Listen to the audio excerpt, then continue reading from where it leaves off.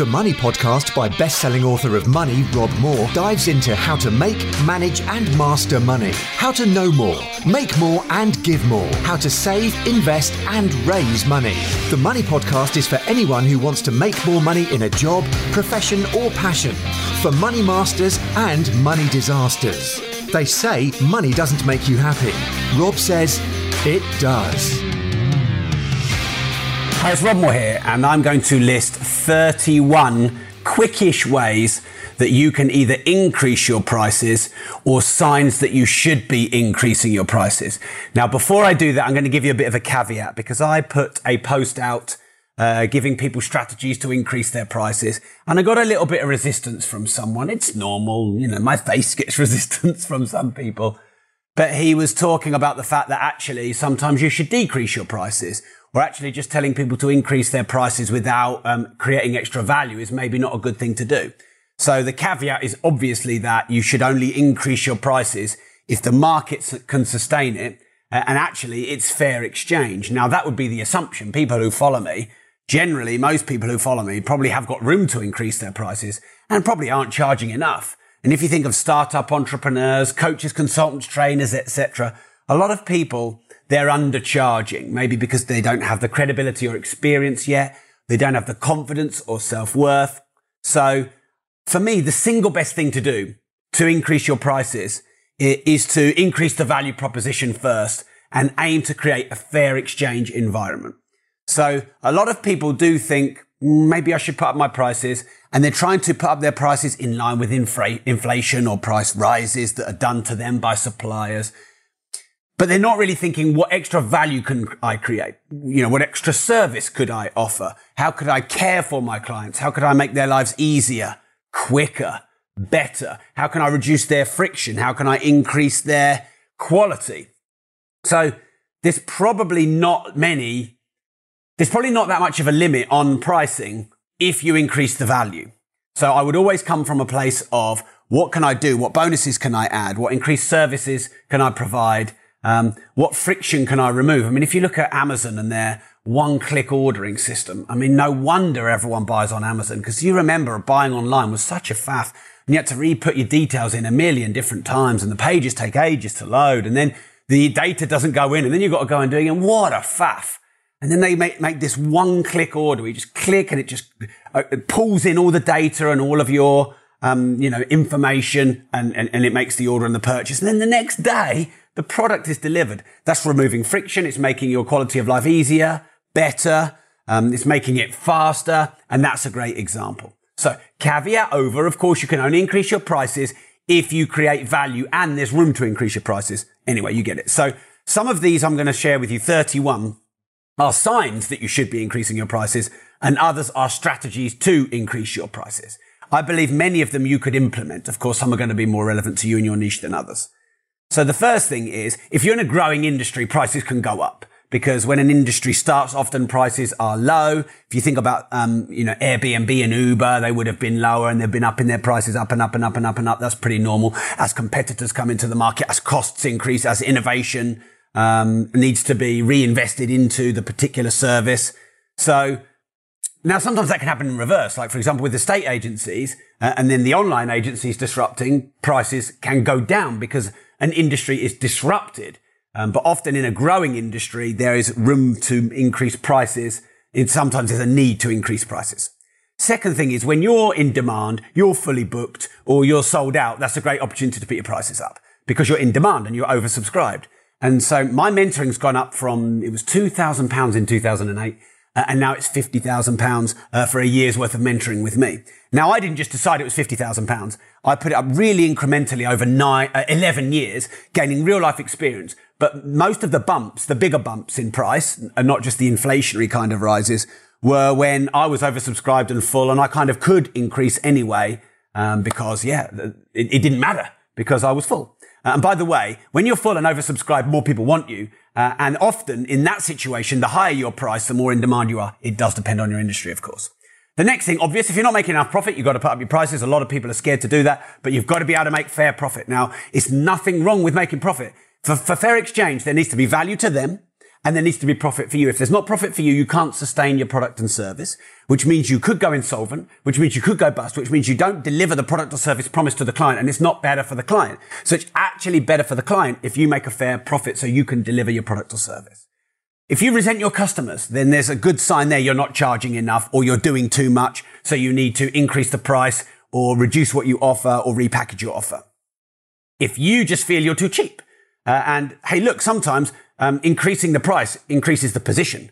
Rolex have dramatically increased their prices over the last few years, and I think they've moved their position from high street to competing with Patek Philippe and Audemars Piguet. If you're getting great results, I think this is number 6. If you're getting success stories, if there's real quality of your products and services, then you can increase the price in line with the improvement of service, success, and results. Next thing, if you're attracting the wrong kind of clients, if you're attracting all the freebie seekers, if you're attracting people who want a tenner for a fiver and they want everything in exchange for that, they want to come to your house, raid your fridge, they want to listen to your nice vinyl, they want to go upstairs, have a go on your missus or husband, and you know, they want everything that you've got. They want a tenner for a fiver. There's plenty of those kind of clients. So yeah, maybe you up your price, and then you naturally upping the price will naturally move those kind of clients away from you. If your service costs or your operation costs or your customer service costs are too high, high customer service could mean complaints, could mean you've got the wrong type of client, you've got the wrong pricing. So that might be a way for you to increase your prices to reduce the customer service or pay for the customer service. Cost inflation and general price rises, 2-3% a year. I think it's way more wise to incrementally up your prices 5% a year than it is to wait 5 years and then up them 30%, because that's going to be like a price shock. Generally, when things are more costly or expensive or higher priced, people appreciate them more. So people may not be appreciating your products and services because they're too low. They may appreciate them if you up them and just reposition them in the marketplace. There may be certain regulation or other market forces which anticipate price rises. In property, there's been changes in the taxation, changes in the way you can or you can't claim interest relief. So that's eroded the profit margin for landlords. And so therefore you would anticipate that rents need to go up to factor that in so the landlords can make a profit. So there could be industry or regulatory anticipatory price rises. You've got to push your price up as those things happen. That's natural. If your suppliers increase your prices on you, for example, if Brexit causes a lot more difficulty or increased costs in, shipping between European countries, etc. If competitors raise their prices, you may need to raise your prices in line. If you improve your product or service, you can increase your prices. If you give extra value, bonuses, service, etc., you can increase your prices. If you make your product or service more bespoke, more personal, more fit for the specific client needs, then obviously you can increase your prices. They are often really bespoke services, are higher margin, sometimes lower volume, product or service based niches. Okay. If you're better at creating the product, if you're better at marketing the product, and if you make the product more exclusive, then that could give you an ability to increase your prices. If you turn your product into a service, or its product becomes service too. So with retail that's gone a lot online and disrupted retail, a lot of retails are going a service as well as a product based model. Like Barclays, if you go into Barclays, look at the way they've relaid out all of their banks and, how the staff they have. And they're trying to offer more services as well as just being a product-based come in, put your money in, take your money out, so that they can hopefully innovate through disruptive time for the high street. So you can make your product a service or add services to your product. If there is less competition in your marketplace, you can have higher pricing. If there's more competition, you could increase your pricing. If there's an increase in incomes for people, an increase in wages, that could force a price rise. If you need to hire extra staff, if you need to have increased overhead, and if you have increased costs, the only way to draw extra money in is either extra income streams or an increase in margin and pricing. If you're saving your clients time, effort, energy, pain, you could increase your prices. If you're solving a very big, significant problem for them, look at the pharma industry. They have their products are very expensive, probably very low cost to produce, although the R&D might cost a lot. But if they take away pain, then of course people have a need and a desire for that. Of course, this should all be done ethically and morally. What else have we got here? If you're priced on the value now and not priced on the value for the future and the ongoing support, you could increase your price based on ongoing and future support and value. You could have add a guarantee and add sort of people add guarantees or assurances or insurances, and that therefore you could increase your price to cover that. If you do something completely disruptive that no one else does in your industry, you've got a chance to charge a higher price for that. So disruption can do that. If you need to reinvest in innovation, disruption, incremental improvement, you need to create IP, etc., then you may need the increased price to pay for that.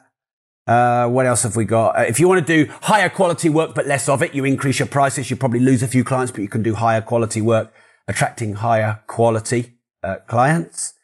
If you want to increase your position in the market, like I said, Rolex did, then you can certainly increase the price. You have to be careful though, because Lexus tried it and Ford. Remember Ford had the Granada and the Scorpio, like a 30 odd grand Ford when you could pay 30 grand for a Jaguar.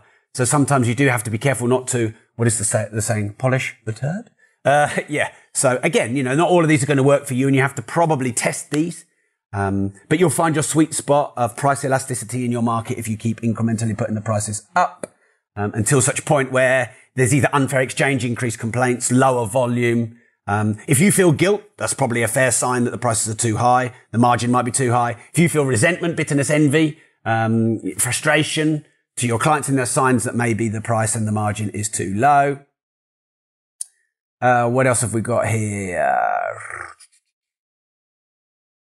And then finally your story. So if you create a good story, if you create a bit about the history and the mission and the purpose and the changes and the improvements and what you've done in your industry to make positive change, your accreditations, your experience, if that's all created into a story, then you could the prices could reflect that. Someone's just said, is this a dressing gown or is this a cardigan?